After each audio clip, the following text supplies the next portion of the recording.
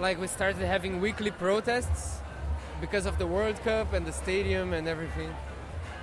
And I was going to all of them, and you could see you would have a protest, police would be very violent, and then people would film and post on Facebook, and on the next week there were more people because they were seeing on Facebook what was going on.